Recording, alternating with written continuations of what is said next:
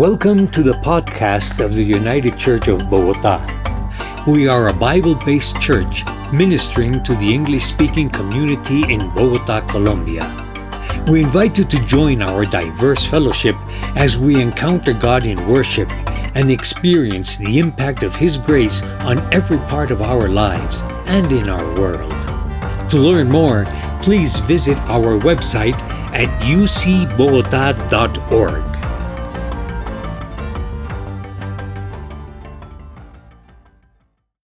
We are in our series on Acts, the book of Acts chapter 20. You can go ahead and turn in your Bible there. We are in Paul's third missionary journey. This is his last missionary journey before he's going to be arrested and then put on trial and eventually taken to Rome, which God uses essentially as a missionary journey in and of itself. But this is his last free missionary journey, you might say. Let's do a little recap as to where we've been. So a couple weeks ago, or for the last few weeks, we've been in Ephesus.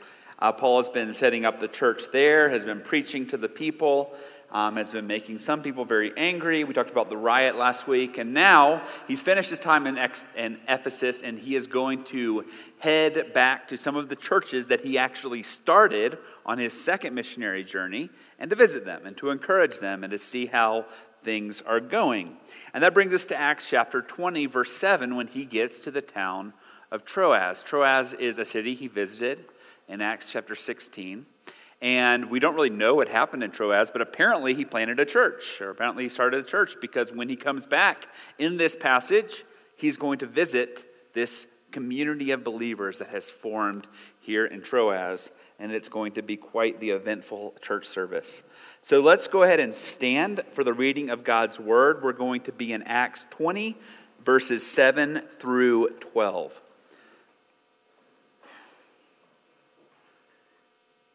On the first day of the week, we came together to break bread. Paul spoke to the people, and because he intended to leave the next day, kept on talking until midnight. There were many lamps in the upstairs room where we were meeting. Seated in a window was a young man named Eutychus, who was sinking into a deep sleep as Paul talked on and on. When he was sound asleep, he fell to the ground from the third story and was picked up dead. Paul went down, threw himself on the young man, put his arms around him. "Don't be alarmed," he said, "he's alive." Then he went upstairs again and broke bread and ate. After talking until daylight, he left. The people took the young man home alive and were greatly comforted. Please be seated. This is the word of the Lord. Let's go to him in prayer. Father God, thank you so much for your word, even little stories like this, which are a little hard to understand what exactly it is you're trying to teach us from it. But Lord, we know that you don't include any parts of Scripture without reason. I pray, Lord, that this morning as we study it, your gospel would be more clear to us and our trust in you would grow and deepen. I pray all of this in Jesus' name. Amen. So you may have seen, I'm sure many of you have seen the old Disney film Pinocchio, about the carpenter Geppetto and his puppet that comes to life and has the nose that grows and all that kind of stuff. Apparently there's also an Italian version of this film that was remade with live action in 2008 with Bob Hoskins as Geppetto. I've never seen this movie, and I watched a clip of it, and I probably will never watch the rest of it. But it had this great quote that I found, or this great moment in this scene of Pinocchio coming to life that I wanted to bring up this morning because I think it illustrates a little bit the question we often ask, a question we often ask ourselves. So, Geppetto, he creates this puppet. He wants a child. He doesn't have a child. He makes this little boy marionette puppet. And in the middle of the night, the fairy godmother comes to Pinocchio and brings him to life. Oh, it's amazing, this miracle. He's alive. The next morning in this film, this Italian version, Geppetto is sitting there, and all of a sudden this boy comes up to him who he all of a sudden realizes it's Pinocchio, and he's alive, and he says, "You're alive." And Pinocchio responds, "I'm alive." And then he says, "Wait a minute, what do you mean I'm alive? What do you mean? What does that mean?" "Well, it means you have a life to live," is what Geppetto says. "Well, what is life for?" Pinocchio responds. Geppetto's like, never really thought about that before. "Is it a good thing or a bad thing that I'm alive?" says Pinocchio. "It's a beautiful thing. It's a beautiful thing you're alive. It's a wonderful thing. But what do you have it for? I don't really know. I'll have to think about that a little bit. What is life for? What does it really mean to live? What does it mean to be alive? I mean, it's got to be more than just breathing. I mean, obviously, technically, you're alive. Your heart's beating. You're breathing in and out. That means you're alive. But that's not really living, right? What does it really mean to live? So I decided to go to an expert to ask this question. What does it mean to live? So I went to Google, and I said, what does it mean to live? And it came up with one of those Quora pages. Have you ever seen these where people like ask questions and then random people from the internet jump in and try to answer this question you have, which is a terrible way to have your questions answered. But anyway, some of the responses were the following. They said, what does it mean to live? To live means to wake up early and see the sunrise. To live means to learn as much as you can, as often as you can. To learn means to giggle for no reason. To live means to spend time with family and friends. To live means to have a meaningful purpose. It didn't say what that purpose was, but to have one. That's what it means to live. To travel, to self-reflect, to be free. This is what it means to live, according to the nameless people on the internet. I mean, a lot of these things are beautiful. I don't want to say that these things are bad. But I'm pretty sure that none of these are the full answer. None of these are going to actually answer that question of what does it mean to live. Perhaps the time we ask this question the most, what does it mean to live? The time we ask this question the most is when we wonder if we have anything to live for. Right? Maybe some of us have experienced the days when the anxiety or the depression, they come creeping in. And we know we're breathing. We know we're aware of our life, but we don't really feel alive. What does it really mean to live? This passage this morning is a little strange. It's not very clear exactly all the things that we're supposed to gain from reading this passage. It's kind of short. There's this crazy miracle that happens. But why is this included in Scripture? But as I studied it, what I found was this recurring theme of life. The theme throughout this entire passage is life, over and over again. You obviously see this in the miracle that happens. Eutychus dies, is raised back to life. But you also see it even in just the gathering of the people here, this early church gathering. This is actually one of the very first historical descriptions we have of what we're doing right now. It's a picture of the early church gathering together. They come together to break bread. They come together to hear preaching of the word. That's what we're doing here this morning. See the community of God's people in action. And as we look at this, what we see is that central to the life of the church then, and what should be central to the life of the church now, is life.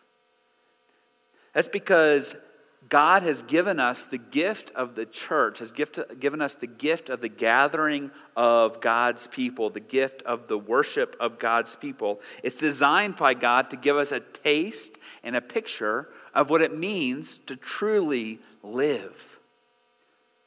To truly live. The church is a picture of what it means to truly live. That's because truly living, these are our 2 points this morning. God tells us that truly living is 1, a life centered on Christ, and 2, is a life in community with God's people.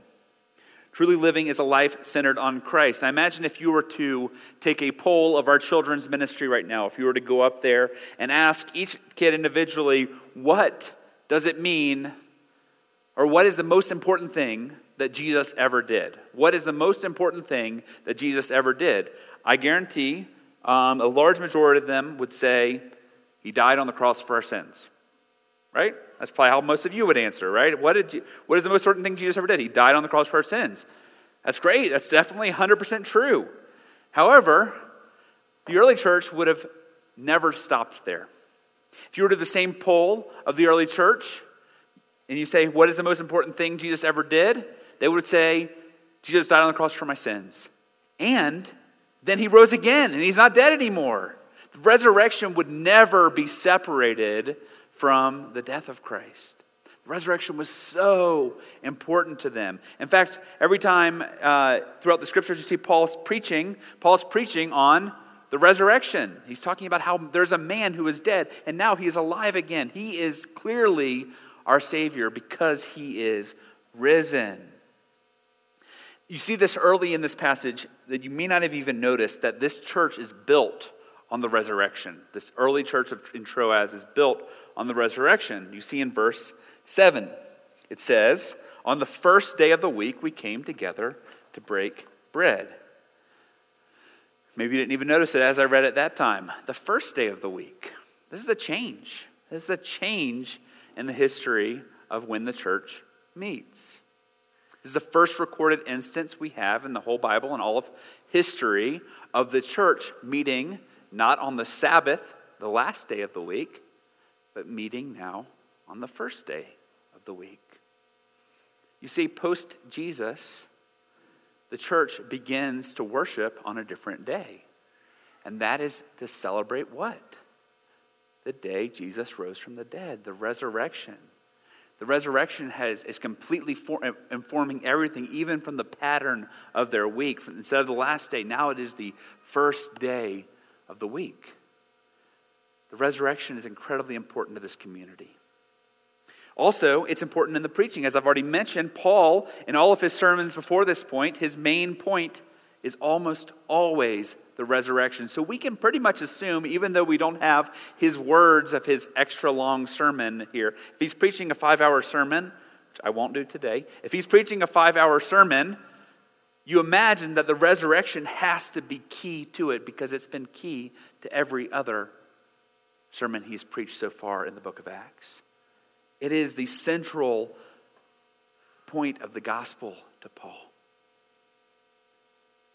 In fact, Paul writes about it more in his letter to the Corinthians. He says this, and if Christ has not been raised, your faith is futile, and you are still in your sins. Then those who have fallen asleep in Christ are lost. If only for this life we have hope in Christ, we are of all people most to be pitied.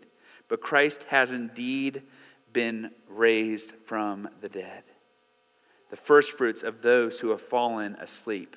For since death came through a man, the resurrection of the dead comes also through a man.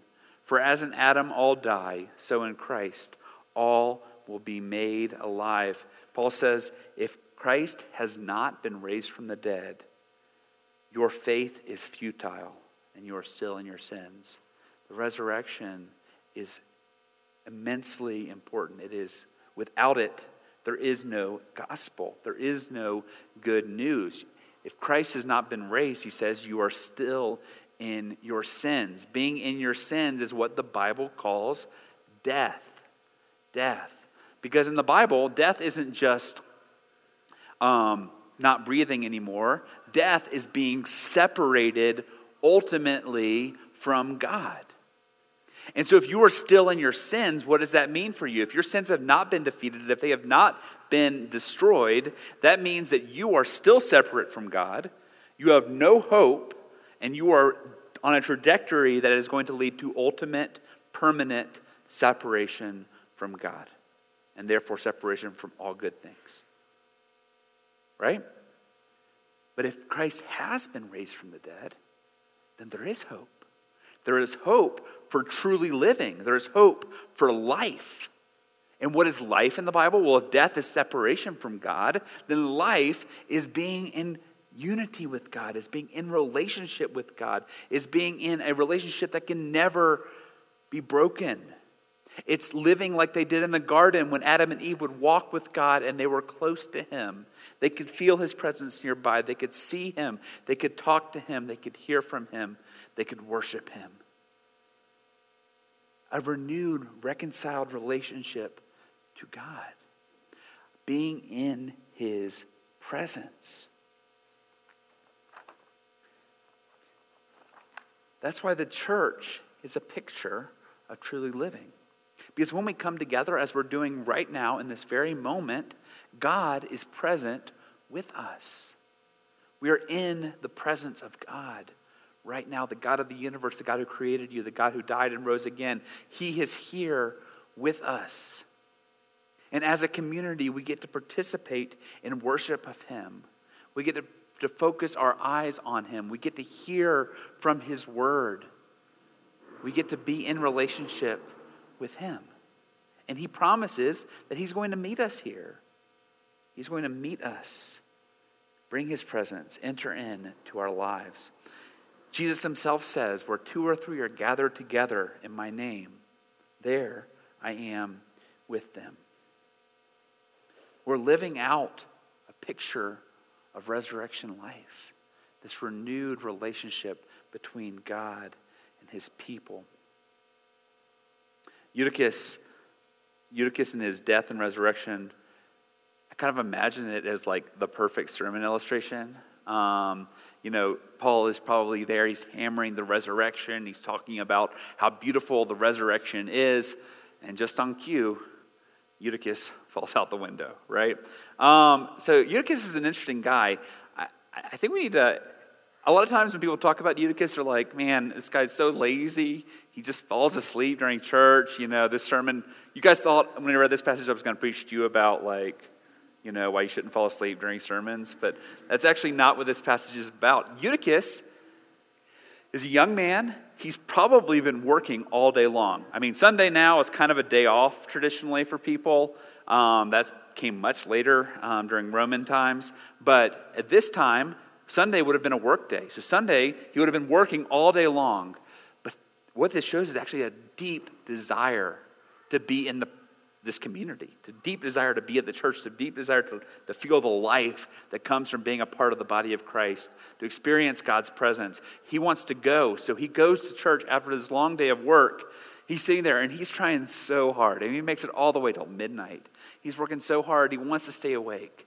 He wants to be a part of this. But he's unable to. He's weak. Falls asleep. The lamps are burning. The oxygen's low. It's getting late. Falls asleep. Falls out the window. He dies. But he's not dead for good. Christ brings him back to life. God gives him life where he was once dead. He is weak in his flesh, but God gives him life. This is an illustration of what Paul was probably preaching. It's an illustration that the community is about life. Life is what comes from here, is what should come from the church community. It's what comes from God's presence with us. There's life. Truly living doesn't only mean, although it's founded upon the idea of us having presence with God, it also, a big part of life is being in community with other people. It's interesting to note what the people do after this crazy death and resurrection. They've been listening to Paul go on for hours. So it says that they go down, they see Eutychus come back to life, and then, verse 11, it says, then he went upstairs again and broke bread and ate. After talking until daylight, he left. It's talking about Paul and the people. They all go back upstairs and they keep going until daylight. They pull an all-nighter for church, which is pretty great, I guess. It says they talked. They talked. It doesn't say it uses the same verb here as it did before. Before, it sounded like Paul was preaching. The verb it uses was like Paul spoke to the people. So he's preaching about Christ. But now it says they go upstairs, they break bread together, and they talk. They fellowship together. All the way until morning time, until the daylight comes, they have community with one another. Our church life, the life that the church represents, is represented by the way we do community. We are made to be in real community with one another. Paul talks about community and what the community of the church should look like throughout his letters. We're not going to be able to go through everything, but this morning I want to look at Galatians 6, 1-2. Talk about two elements of community that I think are very important to Paul, very important to Jesus, and very important for us. Galatians 6, 1-2, it says, "Brothers and sisters, if someone is caught in a sin, you who live by the Spirit should restore that person gently. But watch yourselves, or you also may be tempted. Carry each other's burdens, and in this way you will fulfill the law of Christ." Two very important elements of community life involve here accountability and bearing one another's burdens. Accountability. What is accountability? Accountability is being in relationship where you want other people to call you out when you're wrong. You want people who know you and love you enough that they are going to confront you when you are wrong. We all need accountability. Every single person needs accountability, including me, including your pastors, including your elders, including your staff. Everyone needs accountability.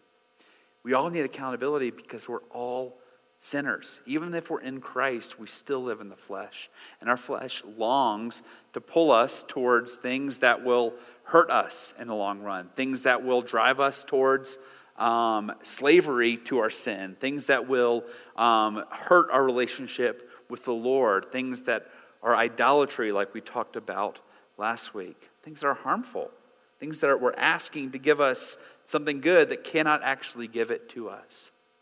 And accountability in the church and God and the community of God's people is having people who, when they see you running away from the Lord or walking away from the Lord or wandering away from the Lord, they're people who will come alongside of you and say, "Hey, you're hurting yourself. I love you too much to see that happen. I want to invite you and welcome you back to where you're going to find true joy. And that is in the presence of Jesus, not in this other thing." It's an act of love. Accountability is a way that we love one another. It's important for us to have relationships with people. It doesn't mean everybody here is going to know all your stuff, but have relationships with people who know you, who know your sin, but also know the gospel deeply. People who know, hey, I am really messed up. I know I'm a sinner. And I know what it means to run away from the Lord, and I know how harmful it is to me. But I also love you enough, and I know Jesus enough, and I know His grace enough to call you back to Him. The word church discipline is often used in this context, but sometimes when we hear the word church discipline, we hear something different. We hear judgment, the hammer of excommunication coming down, boom, you're out, right? Maybe you've seen it used that way in other churches you've been in, or maybe that's just your impression from culture or films or whatever of excommunication, church discipline. We do church discipline in this church, but what we're talking about is accountability. We're talking about we want to be people who one another are submitted to one another, so much so that we want people to call us out when we're wrong.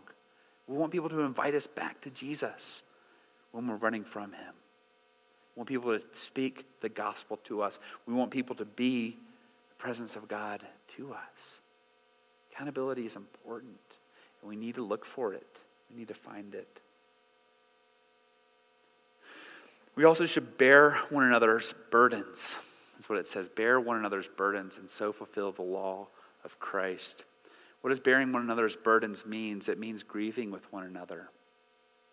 It means when one person is hurting, we as a body hurt with them. It means when someone is struggling, we struggle with them. It means when someone is weeping, we weep with them. It also means when someone's rejoicing, we rejoice with them. We are not meant to do things alone. I've seen our church do this really well at different times. Recently, we actually currently have a lady in our church who is really struggling with her health, like very deeply struggling with her health, has gotten bad news upon bad news upon bad news from doctors. It does not look good. And I had been communicating with her as her pastor and trying to kind of do some of this as her pastor, to be with her, to pray with her, to listen to her, to weep with her. But it had been a few days, and I had just gotten really busy. And to be honest, I just do not have the capacity to be everything for everyone, I shouldn't have that capacity, so that's good. But I was like, it had been like 4 or 5 days, and I'm like, shoot, I haven't talked to her in a while. I need to check on her. And so I text her, and I say, hey, how's it going? How are you doing? And she says, well, I'm struggling, but I'm okay.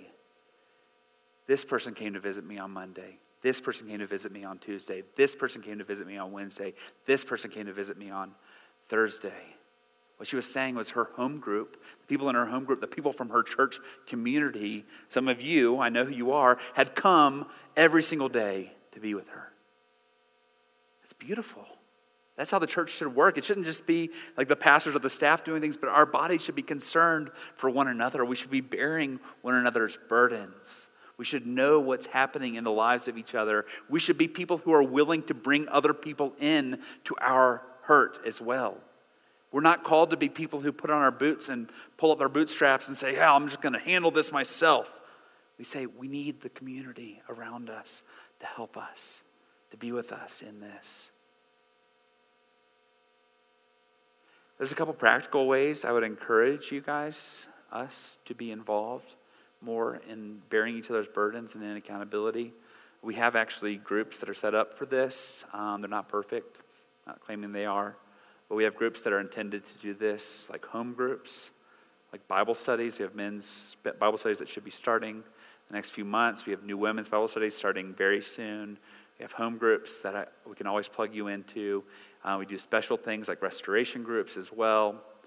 We would love to plug you into a community where you can experience this, where you can experience accountability, where you can experience bearing one another's burdens. But for you to actually get benefit out of these, you can go to them, you can attend every week and get none of this out of it.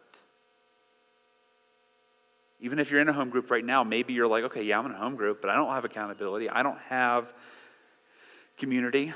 I don't have people bearing my burdens. Here's my invitation to you. It's not perfect. We're broken people. Nothing's going to be perfect this side of eternity. But I can encourage you to say, hey, you take the first step.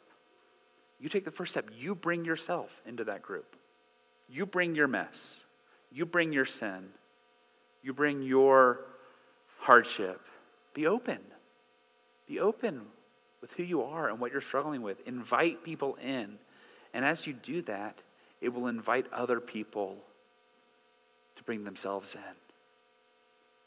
It's scary. Sometimes I think if we really share ourselves, we're scared that we'll either do one of two things. One, we'll either scare people away because they're going to think, oh wow, you're so that bad, when really you'll find out that actually everyone is that bad.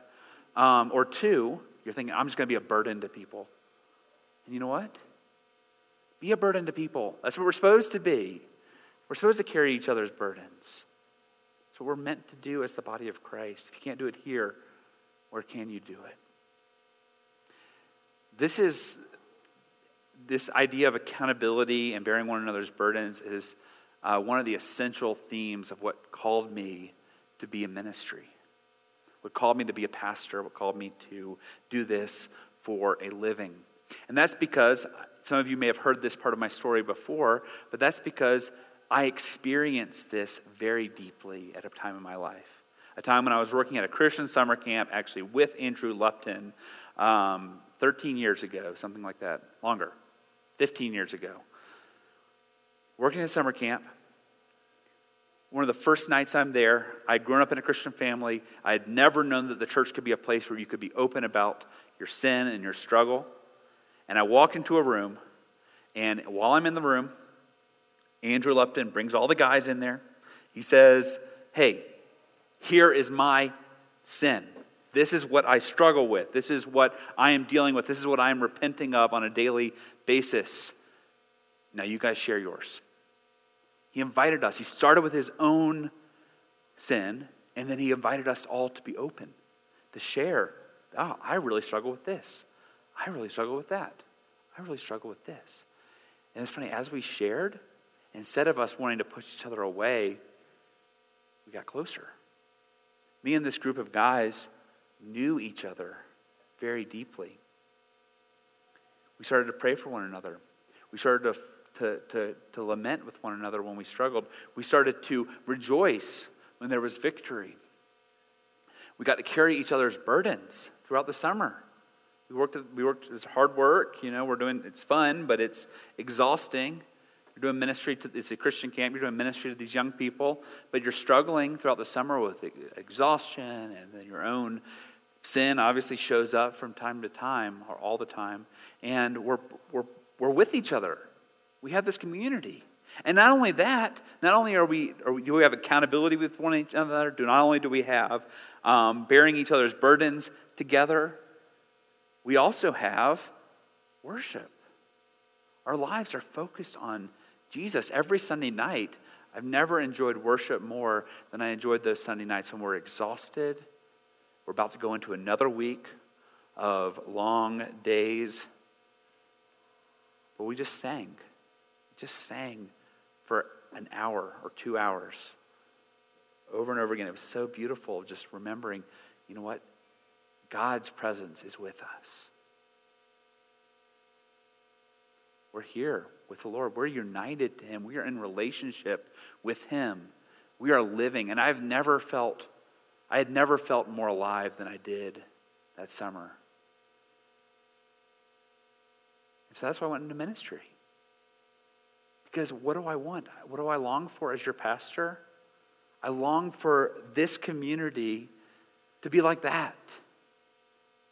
It doesn't mean you'll know every single person, but for us to have people in this community that we are worshiping alongside of, that we are experiencing God's presence alongside of, that we are breaking bread together with, that also know us deeply, are bearing our burdens, have accountability with one another, and mainly are pointing each other to Jesus.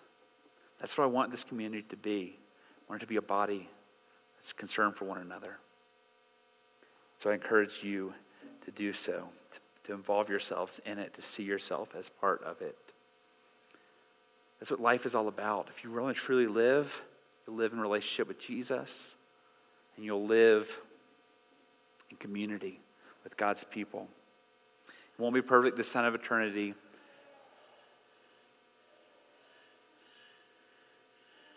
Is that outside? It won't be perfect this side of eternity, but we long for one day, the day when Jesus comes back and He makes it permanent. He makes it real and fully fleshed out, fully felt, when we will fully feel His presence with us, and we'll fully be in community, untarnished, unbroken community with one another. Let's pray. Father God, thank you so much for your word. I pray, Lord, that you would give us true life. You would help us to experience what it truly means to be in relationship with you and relationship with one another. I pray, Lord, that we would just know how to be your children, that we would just trust you, that we would experience your presence with us, but also that we would bring that into community with one another, that we would struggle together, that we would be honest with one another, that we would love each other well, that we would bear each other's burdens. Lord, help this little community here in Bogota to be a picture of the eternal kingdom that we will experience one day. I pray all this in Jesus' name. Amen. Thank you for listening to our podcast. If you would like more information or would like to support the ministry of UCB, please visit our website at ucbogota.org.